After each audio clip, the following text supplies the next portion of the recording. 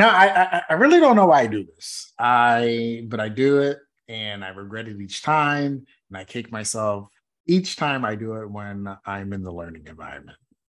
What is that? I argue with children. Oh yes, I've seen that. I am 0 for 438,000. Arguing with children is something that you're just always going to lose, Yeah, right? you can't argue with people who are more knowledgeable than you. Well, I figure my name's Mike, so maybe I have a little Tyson in me, but no, nope, nope, nope, nope. They are persistent. They are, well, my mom would say hard headed, but I've tried not to use that word. They are grounded in their stance. And even after what I think is a beautiful articulation of my position, they'll be like, no, and then just walk away. And then I get upset because I'm like, why would this, 3-year-old rather play than engage in this discussion? So Yeah.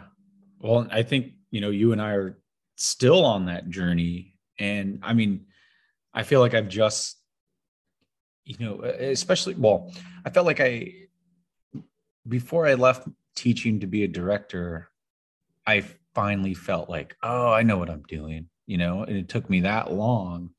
And as well as to like, yeah, not get into those sort of argumentative engagements. Cause yeah, I hear you on that. Cause it's like, this is a teachable moment, child. And let me prove my point for this teachable moment. And,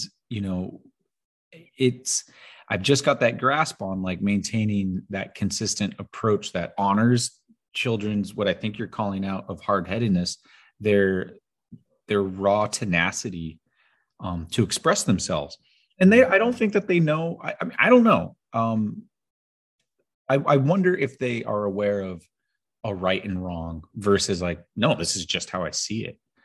And you can't tell me otherwise in that moment. And I don't know. I don't want to put a label of right and wrong on that, but their lives are just always being told what to do. So, and when to do it and how to do it. And, especially by the time they're 2, they're like, all right, time for me to interject my voice here. Hey friends, welcome to the all-new version of Napcast, a podcast co-hosted and produced by Nick and Mike, 2 male early childhood educators of color. What is this all about? Well, let me ask you this. Have you ever uttered the words, I just want to listen and learn more? Then hey, you've come to the right place. This podcast is all about taking risks, leaning into your imagination, and, well, being as curious as we are about how we can dismantle racism, sexism, and all the isms in our early learning environments. Oh, and this is also a place where we can kind of sort of just get weird with it. Together, we'll listen to insights and feedback from various educators of color working with our world's youngest citizen in direct and indirect ways. Ooh, just the thought of that should send chills down your spine. So, are you ready? Did you turn your headphones up? All right now. Good. Let's get it.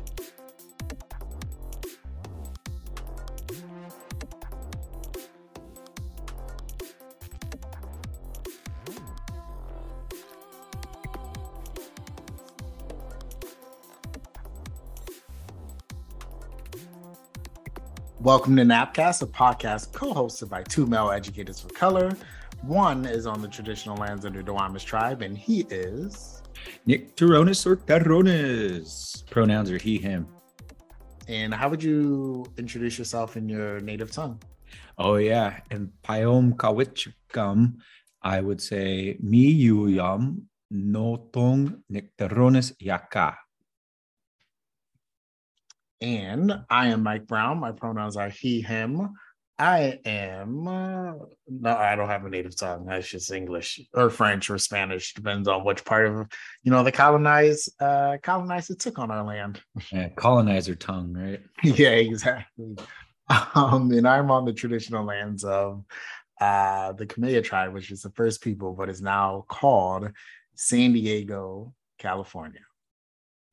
And really, the reason I brought or how I started up our conversation today is because the other day I had just finished my break and I walked back into the learning environment. And they were all having snack and relaxing and chilling. And one of the children looked up, right? And I had been in this classroom for a while now. They just casually looked up and was like, "You can't have long hair. You're a boy." And in my head, I was like, first of all, little word, right? Little four-letter word that I can't say. um, Excuse me. Don't tell me how I identify. You don't know me. Who are you? And in my head, I was like clapping my hands, but then I was like, I got to remember, like, Mike, there are three, and you're not in New York, so let's calm down for a little bit. And so I asked them, well, why do you think that? And they responded, because boys are supposed to have short hair. In your book, A Can of Worms, Fearless Conversations with Toddlers, where can you find that? At exchangepress.com or yeah. I thought it was .org. Okay. Yeah. You know what though? I'm realizing if people type in my name and then A Can of Worms, it pops up. There you go. Try to support local Black and brown libraries and businesses, and not just go straight to Amazon people or go straight to Exchange Press. Yeah, it's not on Amazon. But essentially, in your book, A Can of Worms, Fearless Conversations with Toddlers, I'm paraphrasing here, but you say toddlers are people that should be respected. And so can you just tell me more about that? Like, what over the course of your career has made you seen this, has validated this, especially as it relates to their ability to understand and their ability, the child's ability to understand and contribute to the discourse on gender identity? Yeah. I feel like my perception of childhood has really grown over the years. And the thing that you've heard me say is like, what we do for children, we do for everyone, and that we do for humanity, essentially. And when we think about, oftentimes there's the metaphor of like planting a seed and letting and nourishing it for it to grow and blah, blah, blah. Well, when we think about children in that sense, what fruits do we want them to then to blossom, right? When they do grow, is it going to be fruits of hatred, divisiveness? Is it going to be fruits that are acceptance and empathy and love and joy and understanding? And so we need to make sure, again, that we're doing what we can for humanity within children at an early age. And I hate to say this, but it's, when we look at in World War II, when the Hitler Youth Program was brought up, they already knew and had the idea that like you get them when they're young, right? And you instill those particular white supremacy values into them when they're young. And so if one side of the coin, that is something that you and I are vehemently against, understands that, then the other side is that we should be able to embrace the fact that children are going to be able to understand and converse about the diversiveness of the human experience, which is that gender is not binary. Gender is societally, constructed, but gender and sex aren't binary, and neither are the roles that we're assigned to. That children can talk about race and the differences and sameness of people. They can have full-on discussions of what family structure is. They can have, intelligent conversations about spirituality, life and death, and morality. Now, all these bigger concepts, right? We just do it at an age appropriate way, and but really leaving that an open door for conversation to continue happening.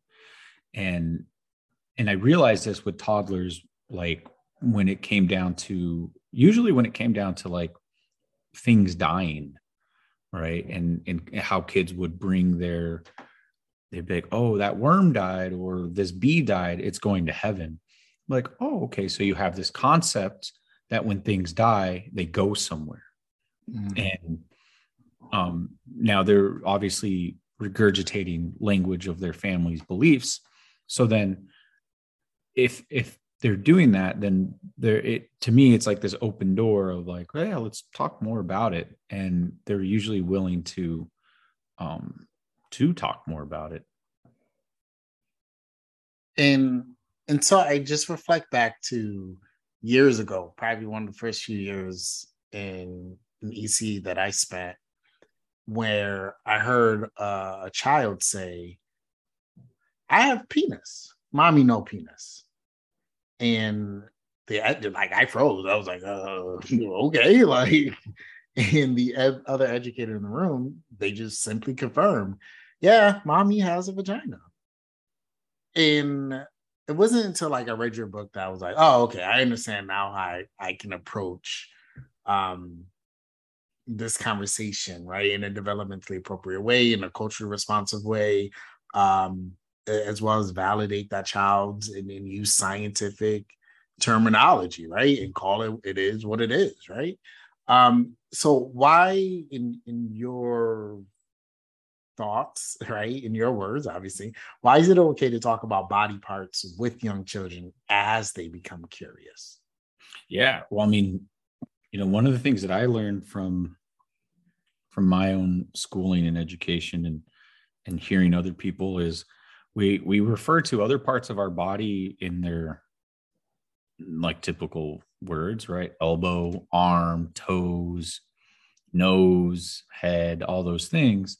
But then when it comes down to our genitalia, then a lot of people just sort of freeze. And I think because there's a lot of stigma and a lot of societal trauma in regards to molestation, rape, and that children are a vulnerable population that often endure those traumatic experiences, that it's a shock to a system to refer to a penis, vulva, or vagina as such, because it's like, am I sounding perverted? Am I sounding this way? Am I sounding like, yeah. So there's, I think, a societal stigma there. But when we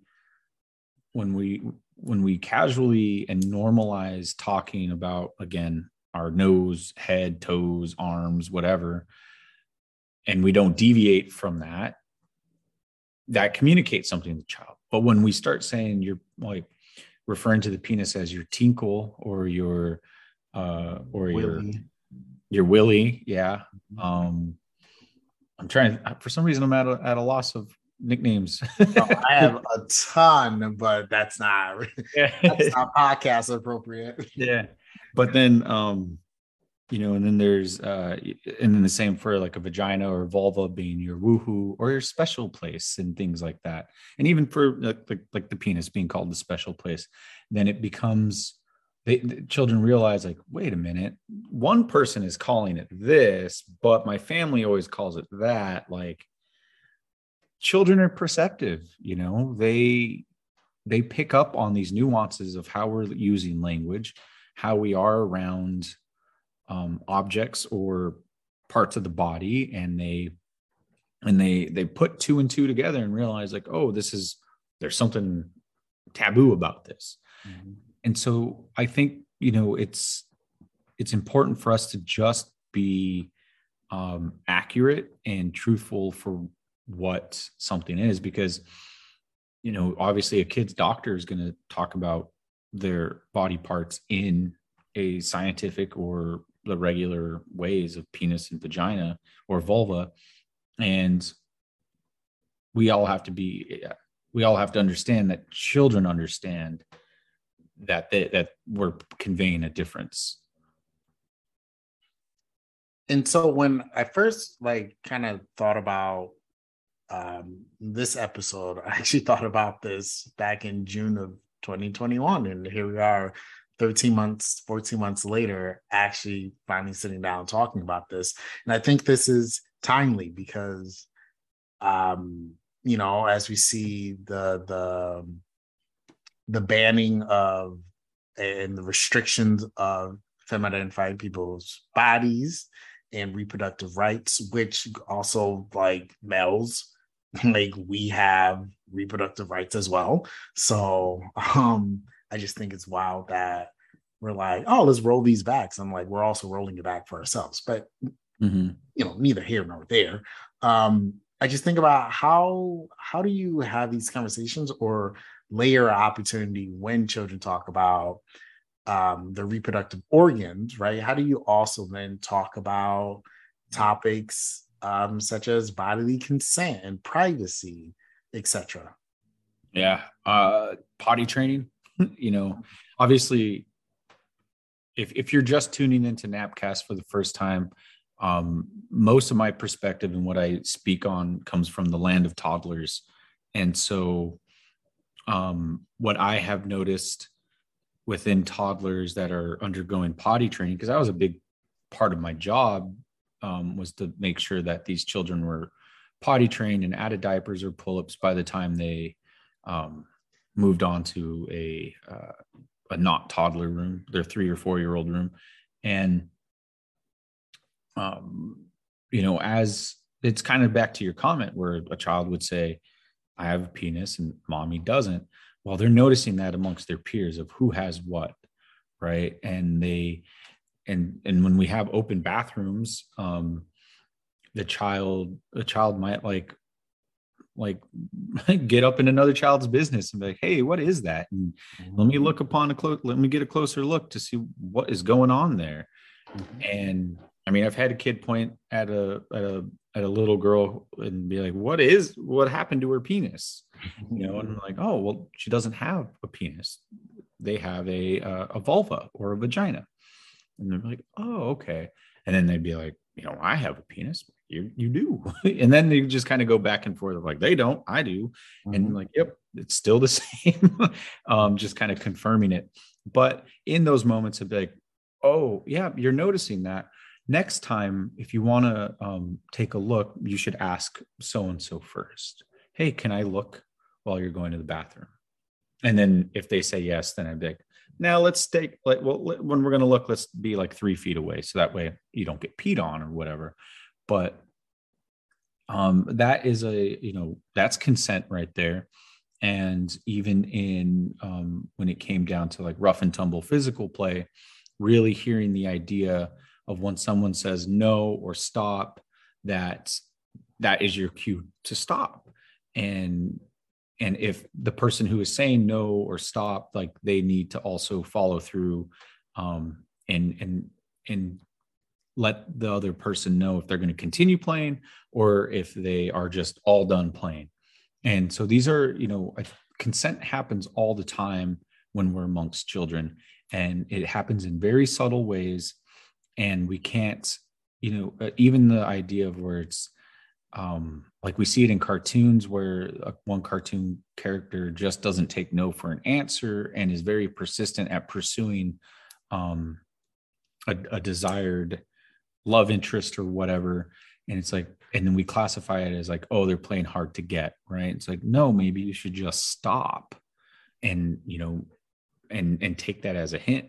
And so that begins at a young age where, hey, this person told you no, but then following up with the person that said no, I'm like, are you serious? Or are you like, what is, because sometimes children can be like, no, stop. And then they'll want to play again. Yep. And so that's where you got to introduce other words like timeout, hold on, I need a break, rather than like, I'm just done.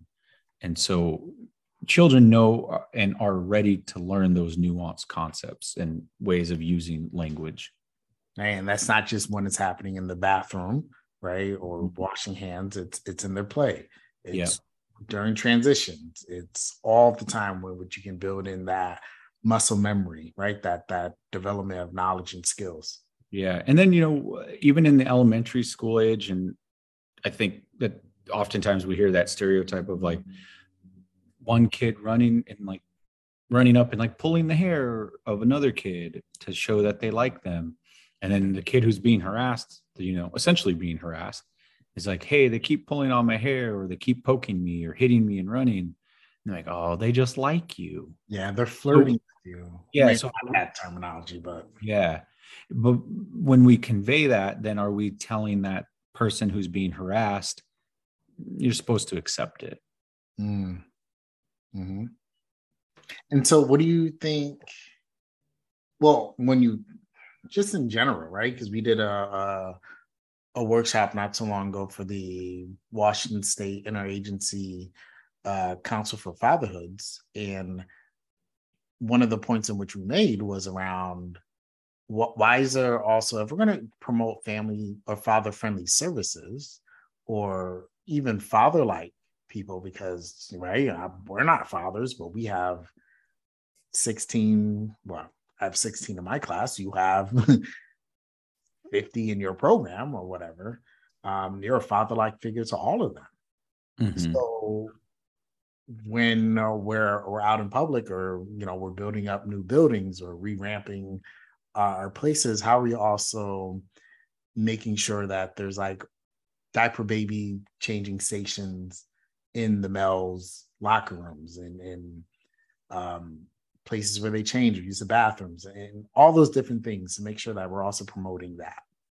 Yeah. And what I said in that presentation too is a simple thing is to keep in mind, like, expect male involvement, Mm-hmm. right? And part of that expecting is like, putting in a diaper changing station. Because when you start seeing that, then it's like, it's a form of representation, right? Mm-hmm. Or it's like a male or a father who is caring for their young child, or a child they're somehow associated with by blood or otherwise, that like they're like, oh, there's a place for me to do this act as well, and I can take that upon myself. And so it's like, um they might be with the person that of the opposite sex, and you're like, hey, yeah, I'll take care of it, Mm-hmm.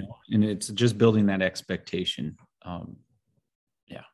And for me, I heard an invitation as well, because Yeah. if I saw that, I'd be like, oh, okay, well, I'm welcome here. Yeah. And this role that I'm in, this sort of task, is welcome for me to do and participate in and to share in. And that, like, um that I can do this. It's like, accessibility, right? In a different sense. So you touched about on this in your previous answer around what role the educator has in things of this matter, but can you speak to those who might kind of be on the fence, like, oh, I'm not sure if I should talk about this, or if this is the right thing to do, especially those educators listening in from states in which they're banning the talks about gender identity, around sex, around race, and all these other different things. Can you repeat that again? Like, what is the role of the educator in this? Yeah, Or what like, do you think the role of the educator is in these matters, and are in, this is a tongue-tied word. Oh, okay, let's start over. What do you think the role of the educator is in matters like this? yeah. Well, and it's unfortunate that these conversations about what children are going to experience after school, um, is being taken off the table, because it's, you've heard me say that, like, we want children to leave school with particular academic skills, right? And so that way, when they leave school, they know how to divide and multiply and add. They know how to balance their checkbook. They know how to um, do whatever sort of academic oriented tasks, read a sign, know what colors convey what meaning, but we don't want them to be prepared to meet someone who is different than them. Right? Like, and that's what's really being taken off the table. And so I think if you're an educator, again, like, and I say this in my book, like it's a double-edged sword. And there's like two ways that I see sort of education. It's like you can go that route of just like, yeah, we're just going to focus on numbers and letters and these things. But we're going to leave a big void for citizens, growing citizens, that they're going to have to figure out how to fill themselves. And often, if they don't have experiences within school, because school provides what home life usually doesn't, then they're going to find like-minded people who fill that void of understanding, right? And oftentimes that's not a healthy choice. And it's not a representative view of the reality of the world. And so, we need to take it as serious. And the other side of the coin and the other side of the sword is like, or we can pursue those things and make sure that children leave socially, emotionally equipped and adequate, or at least confident enough to have an interaction with someone who is of a different sexual orientation or gender or race or ethnicity, language, ability, all these things that are truths in our world. And I think educators, part of your role is to recognize what your values are and what you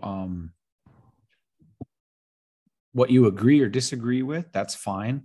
But also, this isn't about you and your feelings, right? Like, you can still have those values and how you see the world, but we have to make sure we are holding on to a paradigm that is helping young citizens be prepared for life beyond numbers and letters.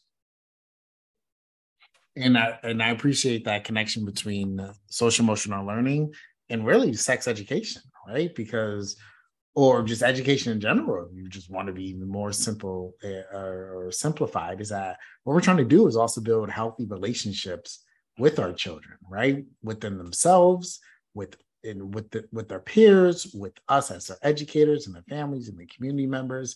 And so, right, the connection that I see is we're trying to build capacity around communication skills, right? Around identifying and reporting when people aren't nice, right? Or you can use, if they're a little bit more developmentally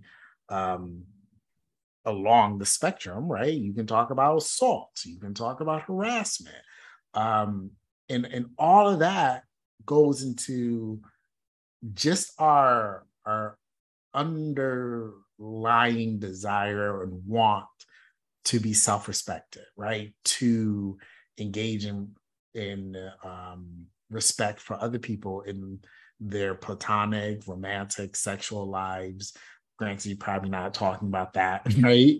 But all of this is to say is that there are studies and things that shows that this in conversations like this reduces the rates of misogyny, right?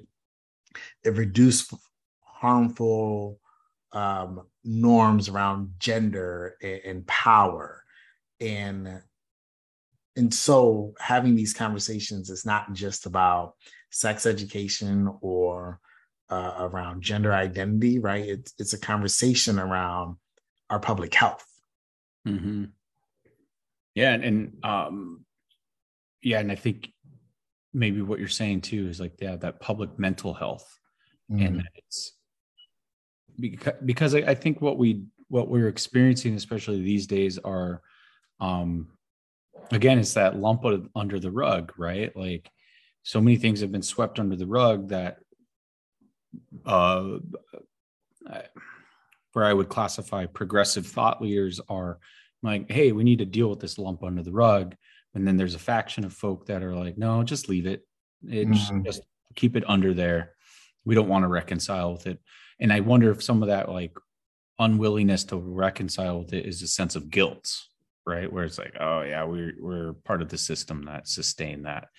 But it's easier to keep digging in and staying rooted to particular paradigms than it is to change, because change is scary for people. And when you live in a society where, especially where, for better or worse, technology has amplified and made everybody, like, if you didn't know already that humanity is so diverse, that technology is like, hey, remember how diverse we are as a species. And it challenges belief systems, and especially those that are very binary. And when you're staying stuck in a rigidness, and it manifests in violence and oppression, that's a mental health issue right there. Mm. And we're seeing that a lot in the United States. And I forget what your initial question was, but those are my feelings to what you had said before. And so we're seeing in our politics and in some of the laws that are being passed here in the United States is that there's seems to be an intentional attack against those who identify other than their sex, right? Those who want to undergo a transition so that they can live their true lives and be their authentic selves. And so, have you ever encountered in the classroom a time where a child said, maybe they didn't say it, maybe they showed it in their clothing or whatever, right? That essentially my body is a boy, but I'm a girl, or they said I'm a boy, but they showed up in dresses each day. Yeah. Well, I've only had the one story that I alluded to in my book, which gave me the title of A Can of Worms. But outside of that, when I was at Hilltop, like, and way before you got to Hilltop, there were a handful of children who were, that they wanted to dress opposite of their assigned gender. And luckily their families embraced it, and what was really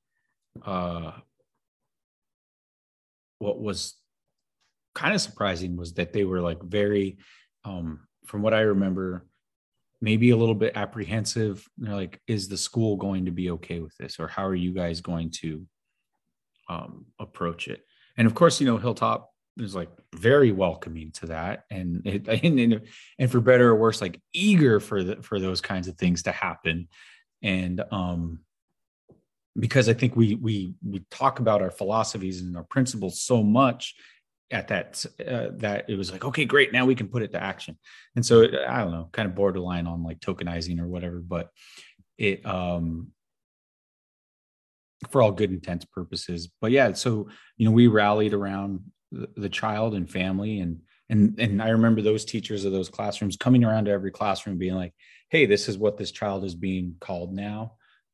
This is how they want to be referred to in their pronouns. So these are the changes that you'll see and how we're going to support them. And then they would kind of let us know like how the family's handling it. And then, we would just proceed as usual. And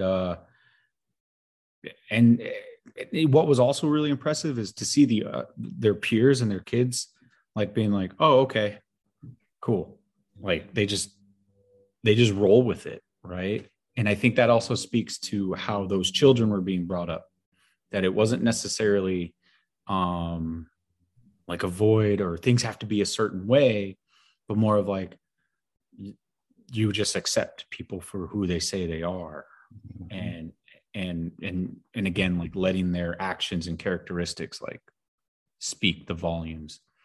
And then the incident within my book was just with the young girl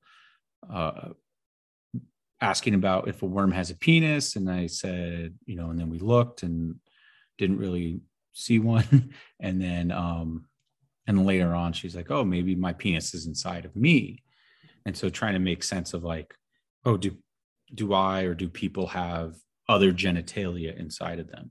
And then it became that more of a self scrutiny of like, am I making sure that I'm representing or trying to represent my understanding of beyond a binary sense of the world, and making sure I reflect that to the child authentically, and also own where I might have, or my own misstep of using binary language.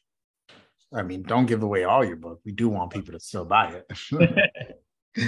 Well, when you said that around in the past, where people were bringing around that child and just reintroducing them and how they now identified, right before I left Hilltop, and surprise, in case anyone didn't hear our last episode, go back and listen to our last episode called Preschool Graduation and Life Transitions, and you'll hear that little nugget of how I moved on, and how this Napcast is now transformed, and what it will look like moving forward. But anyways, I digress. We had a child who came in one day and was like, you know what? I'm not a girl anymore. I'm non-binary. I'm as free as the wind. And my spirit is free. And everyone was just like, whoa, at first, right? And then, of course, we misgendered, a couple of times moving forward, but then you kind of get used to it, and you just go, oh, it is what it is. Like, this is what they want to identify as, and we're still gonna love them. Like, that's not gonna change. And I think because we just normalize that, and normalize who this individual is and continue to validate them, I think the other children caught on. All right, these are 9-year-olds at this point, right? This was in our after school program. And we just kind of kept rolling. And I think adults make more of a bigger fuss than anything. Right. And yeah, I think a lot of that is because of like, what early experiences are you having? Right. And for the most part, again, like bringing it back to a lens of looking at it through like academics, like your basic academics. I did not have a very strong early upbringing with math, and I'm not from a family of mathematicians, so that wasn't genetically in me. And then pair that with the lack of early exposure. So math was hard for me as an adult, and difficult math is still hard for me.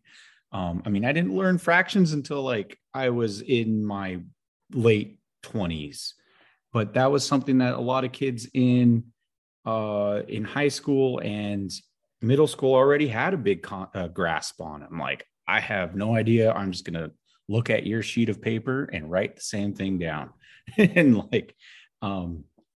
so it was, I mentioned all that because it's about early exposure, early experiences, right? Like, what are you being brought up with? Are you being brought up with the concept of like openness and like, it's okay to not have a definitive answer about something? Or are you brought up in a very regimented, this is how life is. If life deviates away from it, then it's wrong, and it's not the natural order, quote unquote, or even, it goes against our religious view kind of thing. And you know what?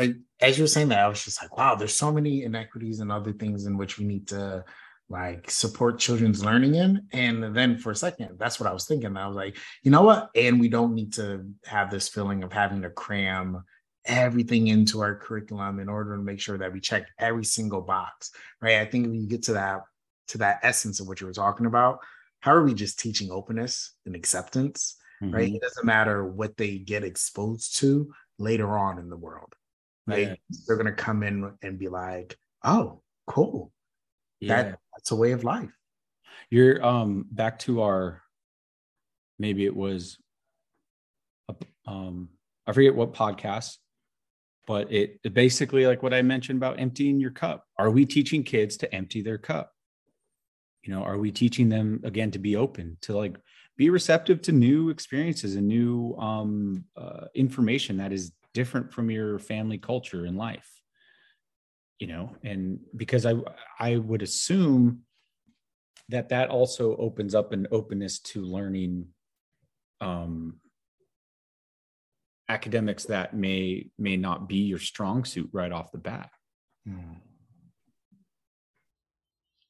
We'll be right back.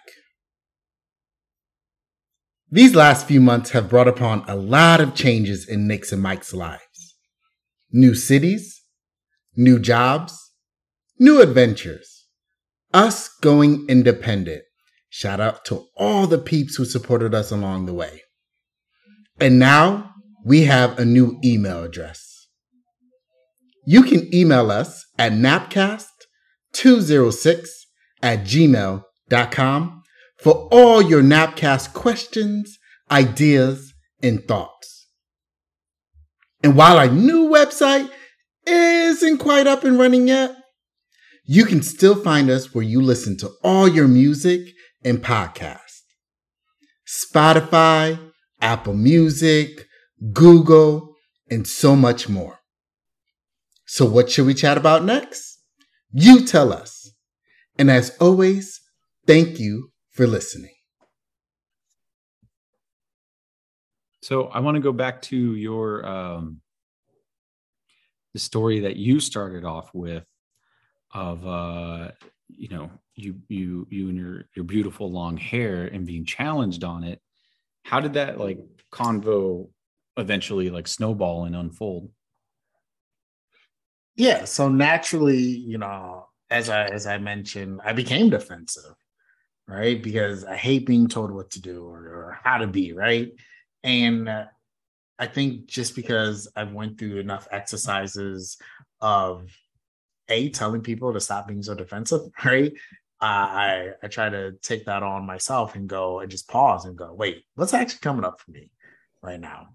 What am I actually sitting with? And so I responded by just throwing that question back out to the group who, by this time they were all chanting, you can't have long hair and be able, right?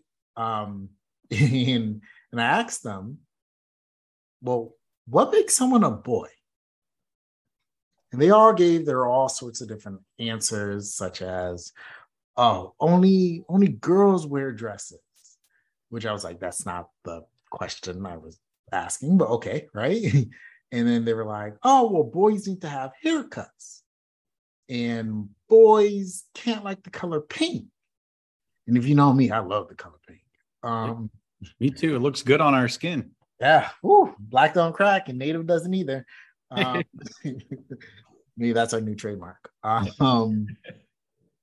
And so that's when I just decided, maybe this is opportunity. Because once again, we're always talking about how educators are always seeking those teachable moments. But rather than try to manufacture one, this one just kind of fell into my lap. And so I had an opportunity to really just share part of my culture of why I had long hair and why that's important and why it's in lock form, right? Because I have dreadlocks. And then really, rather than trying to convince them like, oh, you have to see it my way, right? I just kind of let them simmer on that for a while. And by letting them simmer, I mostly just ran out of the room, right? Before they can ask any more questions.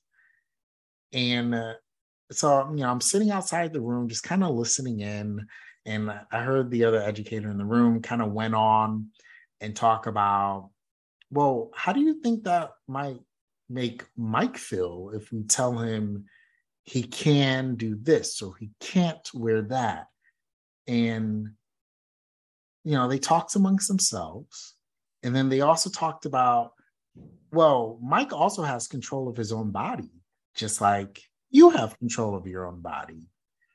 And nobody can really tell you or dictate or touch you or move you in ways in which you don't want to be or you haven't expressed your consent.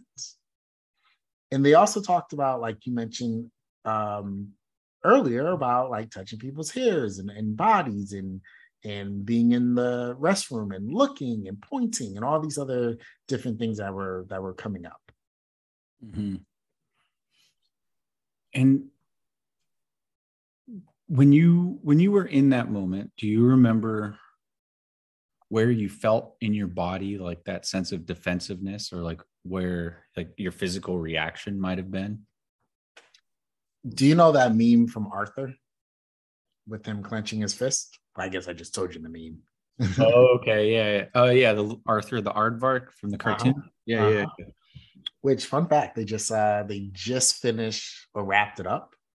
They were still going after all these years. Yeah, on the Oh, PBS, maybe months ago at the time of this recording. And yeah, they did where will they be in like 10-year episodes? And it was that was not what I was prepared to see growing up.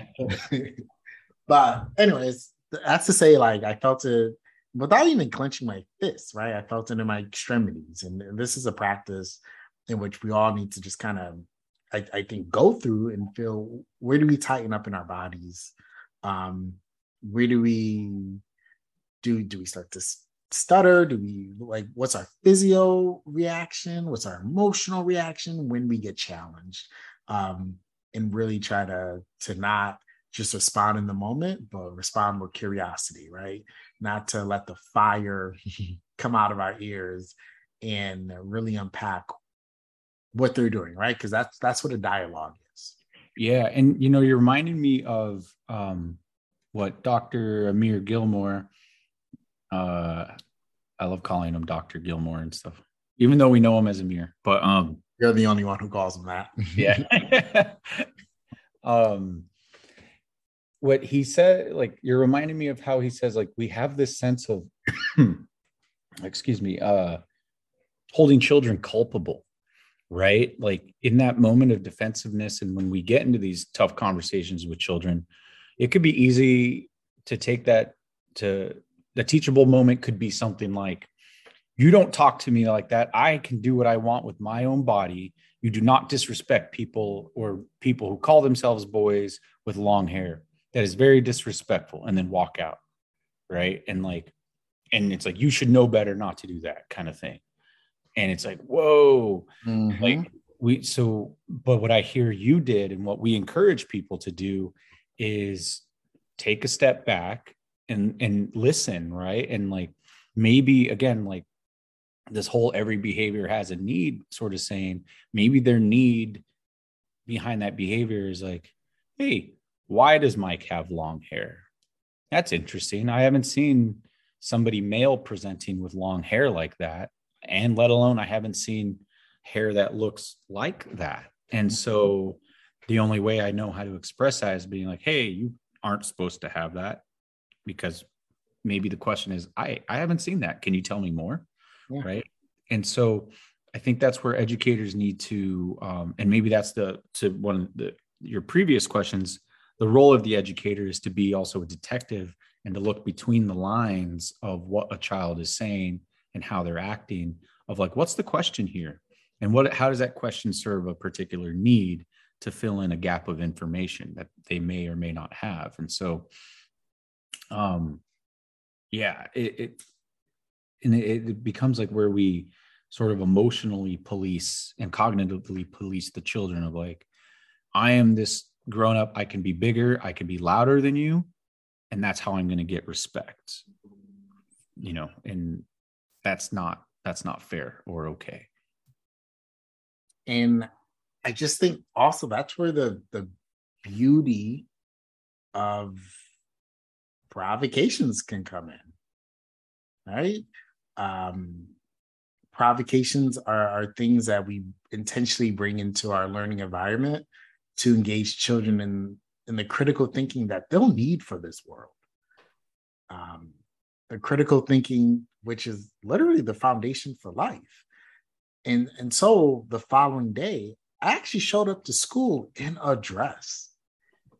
And this was just done intentionally to continue the conversation, to continue to complicate children's thinking on what people can and can't do, what they can wear and cannot wear.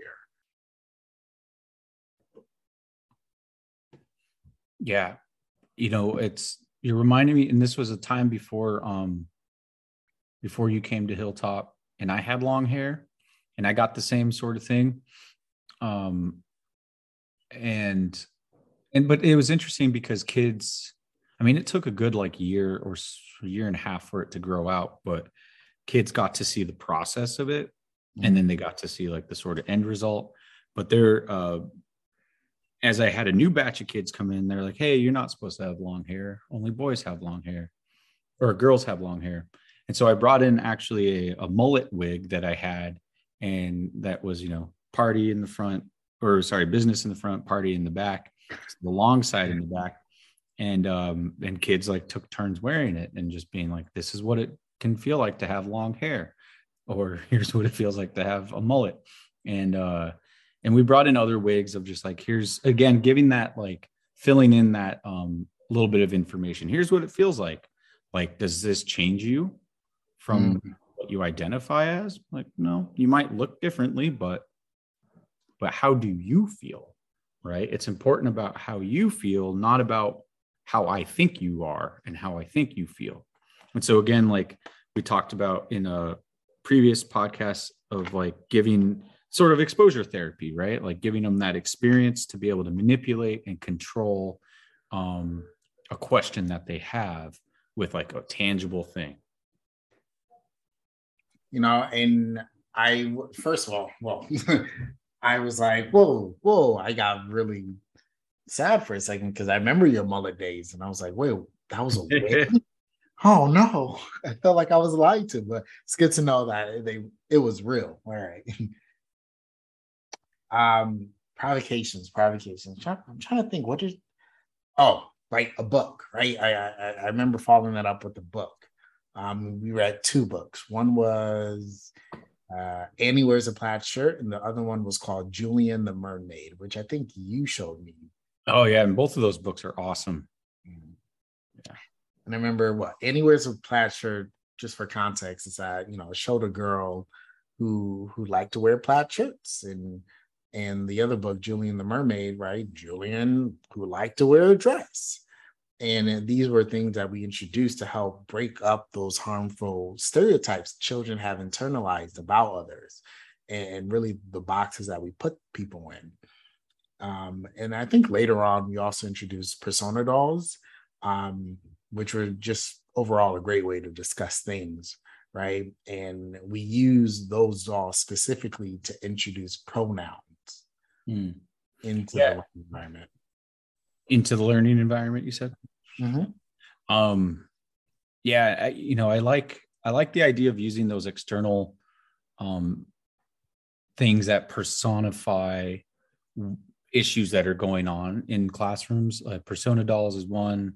I would usually use like the same toys that kids used in the classroom, so like two cars, or a dinosaur in a car, or the little finger puppet monsters, and and just like talk about whatever the hot topic is, and just have that conversation. And I think that's right. That's always our point, is like normalize conversation.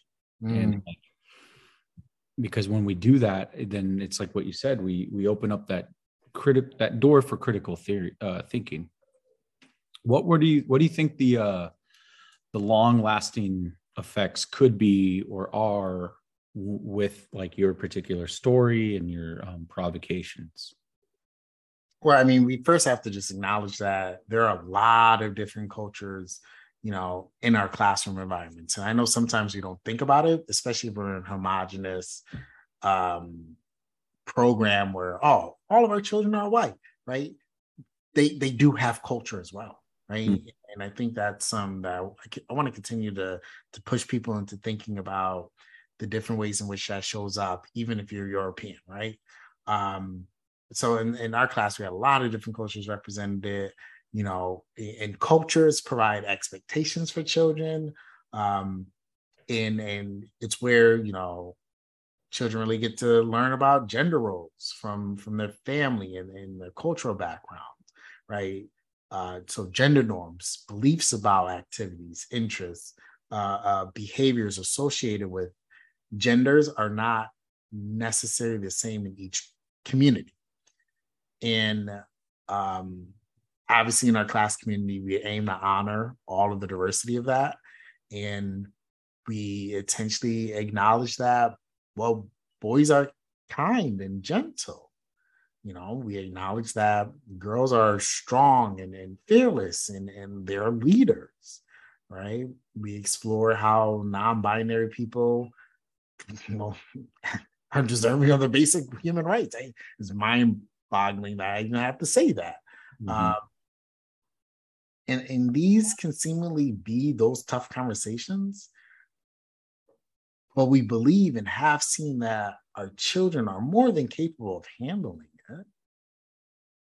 And we work with our children through these conversations and thoughts to build that empathy with people who are different from them. You don't gotta love them, but you gotta respect them. Mm-hmm. And after all, they will eventually interact with someone who lives and looks differently than them. And it's just important for us to normalize this from the get-go. So that was fun, but not as fun, of course, as all the pushback, some family gave.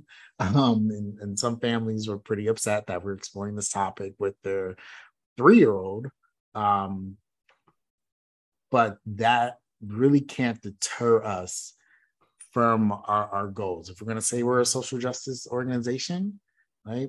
How are we actually going to back that up? Not just when it's convenient for us. So I can throw that back to you, I think, right? Or maybe a different question, right? How would you invite and open up that conversation with the caregivers about gender identity? Like a family who doesn't want their child to know or think it's age appropriate at 3-year-olds to talk about the diversity of genders out there. Yeah, I would really bringing it back to, I think for better or worse, a lot of families find validity in practice, any sort of practice, right? Whether it's in education or the medical field or engineering or whatever, when you can link it back to some direct research. And especially for us in our field, there's an overwhelmingly great amount of brain science, right? That is backing a lot of what we're saying and the importance of social justice approaches. And but without, because a lot of times when we are leading our conversations and our practices through social justice lens and we get pushback, I always say that it can feel like fighting fire with gasoline kind of thing. And we end up and no one gets anywhere with that. But what we can do is bringing back, again, linking it to some research in brain science, like if we know that between 3 and 9 months, children are already picking up on race, they're able to discriminate particular race and show favoritism for racial features that are theirs. If we know that a pre-verbal little blob of a human being is picking up on these things, then the capacity for a 3-year-old to talk about or and experience different genders is that's also a very real reality and something that they're capable of, right? This is something that's in their wheelhouse. It's something that they want to know about. It's something that they're observing. And so how are we making sure we're giving them the right components to be with that, to figure out, to have that capacity for acceptance and empathy. And so I would also link it back to what we know developmentally, children at this age, they're figuring out what their identity is, who they are, how they fit into this world. They're unblurring their sense of egocentrism. So if we can help them unblur that, we can help them expand their capacities of empathy. And again, their capacities for acceptance. And they also want to know what that means to other people in the world that they experience with. You and I have both mentioned it, human beings are going to experience other human beings. unless they voluntarily decide not to, right? And remain isolated into their own solitude or their own siloed communities. And but is at what detriment does that hold? And if we want to have productive citizens, then we need to make sure we're being productive in our practices and our approaches that better prepare them for other citizens. And I think it's important also to note that, as we give our thoughts, it's not something that you can replicate, right? This isn't a copy and paste type of thing. All we're trying to do is provide that framework, that critical lens for you to apply it into your own settings, into your own lives. Mm-hmm. And what you just did is gave me a good framework for me to work in next time I approach that situation. And I do want to say on the flip side of that is that we did receive a lot of just like positive feedback from it. And one that I got that I'll kind of always remember was pretty heartwarming for me. I think one family came up to me. I don't think I know, right? One family came up to me at drop off and really thanked me for engaging in this conversation. They disclosed that their child was just super worried about coming into school with pigtails, as they have sort of longish hair, and they were afraid the other boys in the class would make fun of him. But to know that, oh, Mike, you're having these conversations and you're making a place where they can explore without shame, just kind of reaffirms so many things for us as a family and for him. And, I'm just super grateful that this is a place that I can send my child to. This is a community in which our lifestyle will be respected, will be accepted. This is a classroom where we can have the awkward conversations. And so she said all that, and then she also mentioned like, oh, on our drive to school, right? He was like, "Mom, can we go dress shopping?" And it was because I wore the dress, and like he came home and he wanted to be like you. Right? What was that commercial said? Everyone want to be like Mike. I want to be like Mike. Yeah. So, she just ended it with saying, thanks for loving our children for who they are. And like I said, that was really special for me to hear because, we're letting children be themselves. The child wanted to wear pigtails, but society has already shamed them, and he's only 3. It's wild.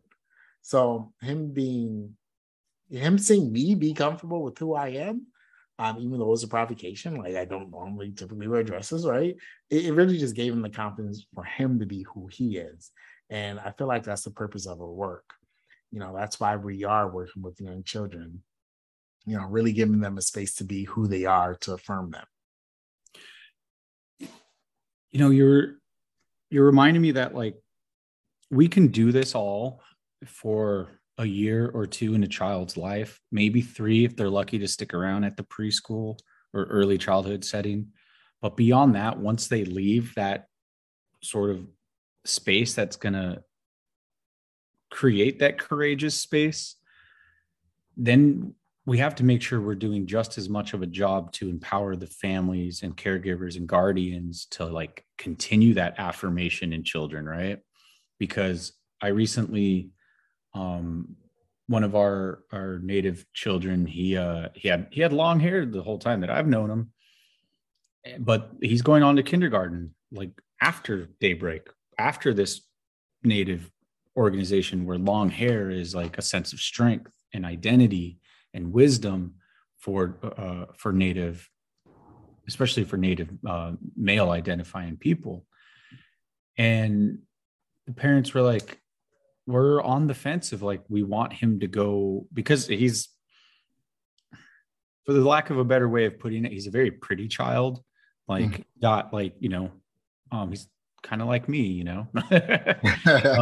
where maybe if like you don't know the child's name or anything, your brain might accidentally be like, oh, that's a girl, right? And identify them as such. But so his parents were like, worried that their son was going to be ridiculed in public school. And so, they chopped off his hair, and so they made that sort of cultural sacrifice for him to more or less like assimilate in, even though he has so many other features that are going to maybe set him apart from the school community that he's in. But at least they can eliminate one other factor that might bring shame or whatever. And so it's, we have to make sure that we're encouraging families to carry that torch, right, of openness and affirmation to their child.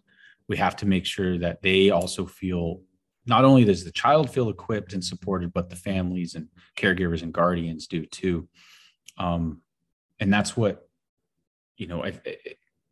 like we can only do so much for the few years that we have children. Yeah. What's our legacy? What's our lasting effect? Yeah. So I'm curious, if you were in my spot situation, would you have done anything differently? Remember I showed you the people's elbow? Yeah. Uh-huh. No. That didn't end well. I know.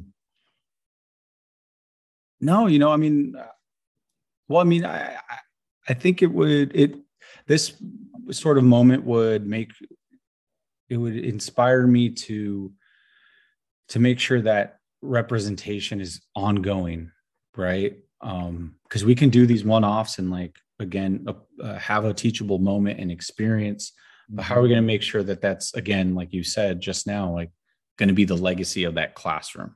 Yeah. The legacy of that pedagogy and that practice.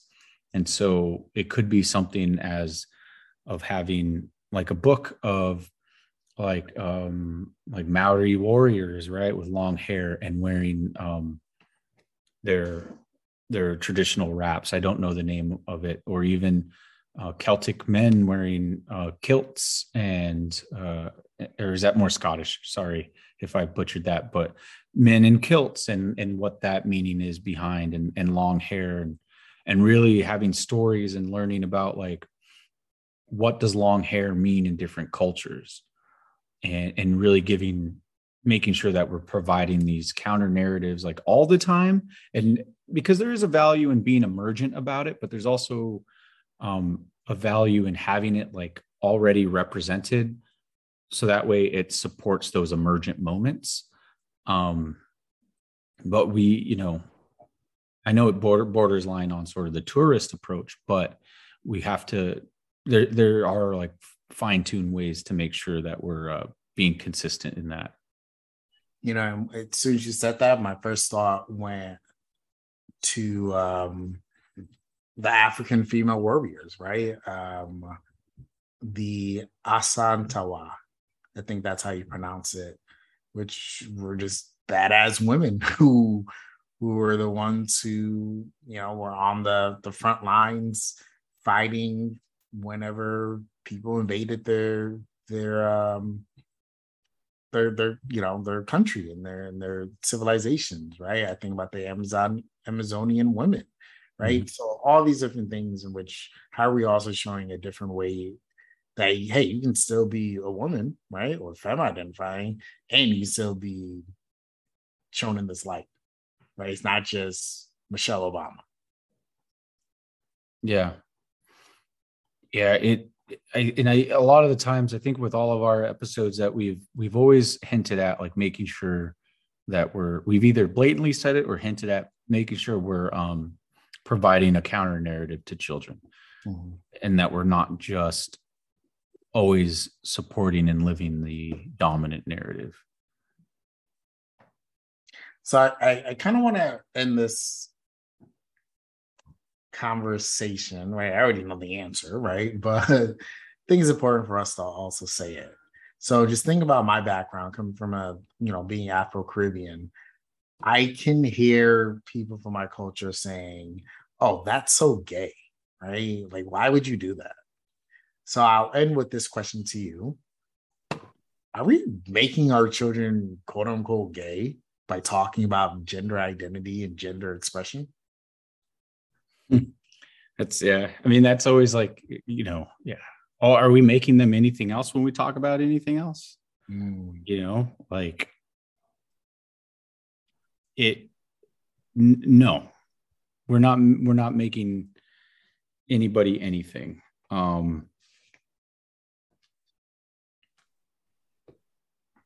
I I have feeling behind it, but it's hard for me to put like some eloquent words without coming off like uh, really rude towards a particular narrative. But it, it's the same thing that when we hear of like, are we making children racist? Mm.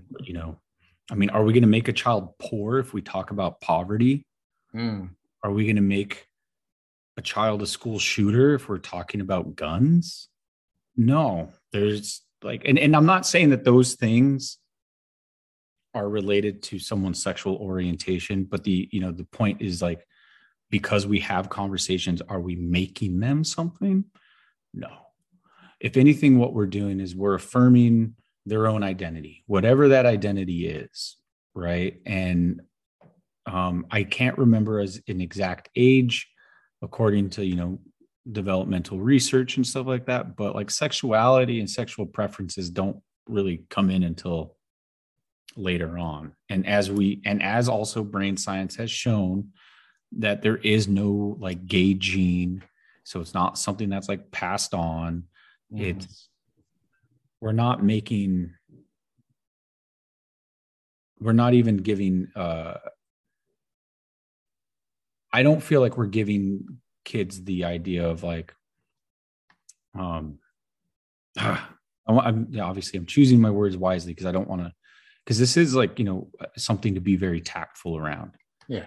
But no is my overall answer.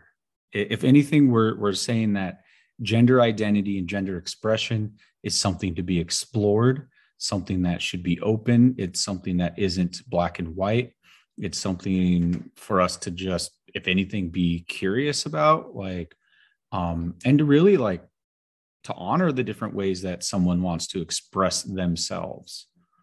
Because we all, identity isn't just one thing. There's multifaceted things of to someone's identity, and gender expression and identity is just like one slice of the pie. And so I think I believe that we're telling children it's okay to get to know different identities and expressions. Absolutely. Gender is a spectrum, right? So it doesn't really matter what with your clothing or your hairstyle or your social behaviors or your social relationships, including the genders of your friends are, or the nonverbal actions in which we engage in. We're just trying to be human, y'all. Mm-hmm. And I was just going to say, it's also reminding me of something I've heard Ibram X. Kendi talk about in an interview recently, where they're like, do you think that your how to be an anti-racist book is making children racist? Mm-hmm. And he's like, no, but what it's telling me is that that those families around children, they do recognize race, and that they understand that their children also recognize race, that there is so I liked his way of viewing it in an optimistic sense. It's just unfortunate that they are taking it in this other direction, and that also they recognize that that particular people of color have been oppressed by their race, and so, or maybe in denial of it. And so I would also apply that to your question about, are we making children gay, or about gender identity expression? It's like, no, I think that adults have their own reconciliation to come to with that, but they also recognize that and acknowledge that there are different identities and expressions. Yeah. And I was just having a conversation with Ashley, my fiance, yesterday about I don't like the word, I don't like the phraseology of people being like, I don't believe in trans people.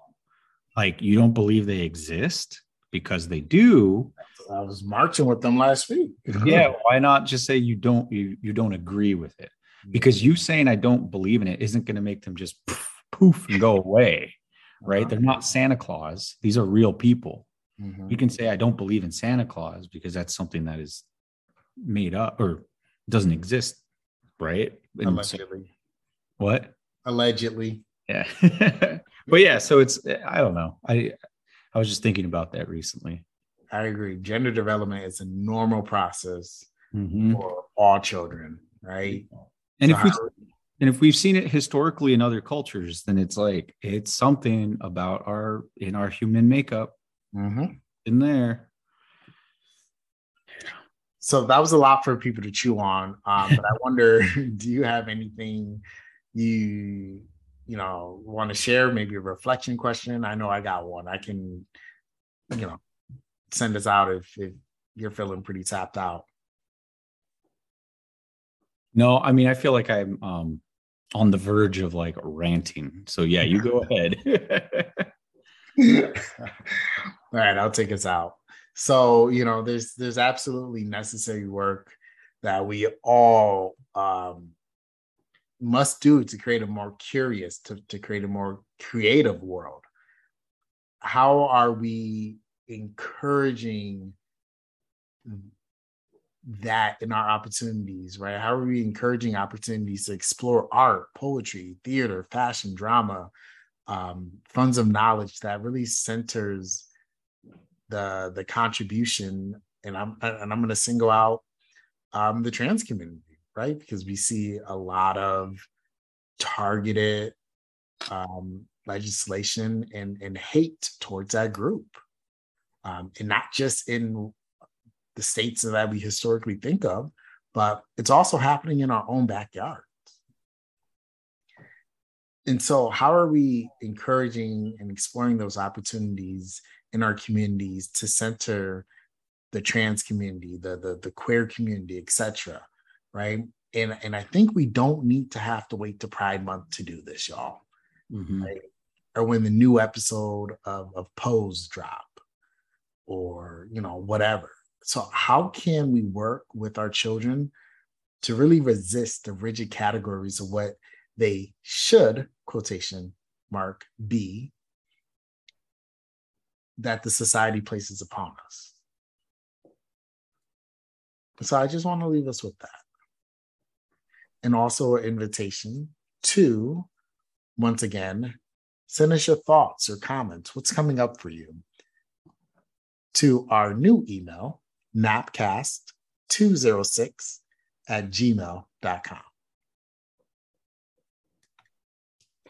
Until next time, whenever we record next, take care of yourself, heal, rest, and make sure you love one another. Yep. Take care, everyone.